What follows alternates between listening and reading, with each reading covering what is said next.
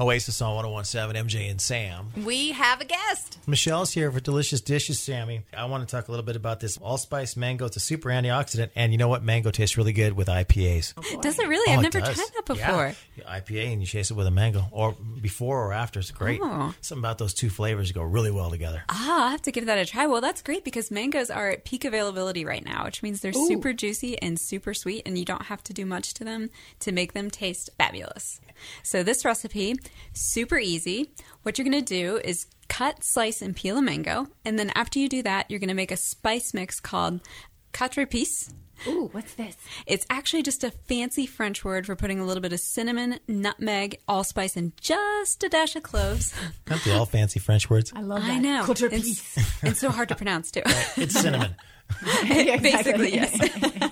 So you put the spice blend on top of your mango, and what it's going to do is supercharge the health benefits. Oh. Yeah, so we're talking it's going to help you build collagen, which we all need more of as we get older, and it's also going to help with metabolic function. And the other thing you're getting here, mangoes are the only known food source of mangiferin. What's that? It's another man you'll never have.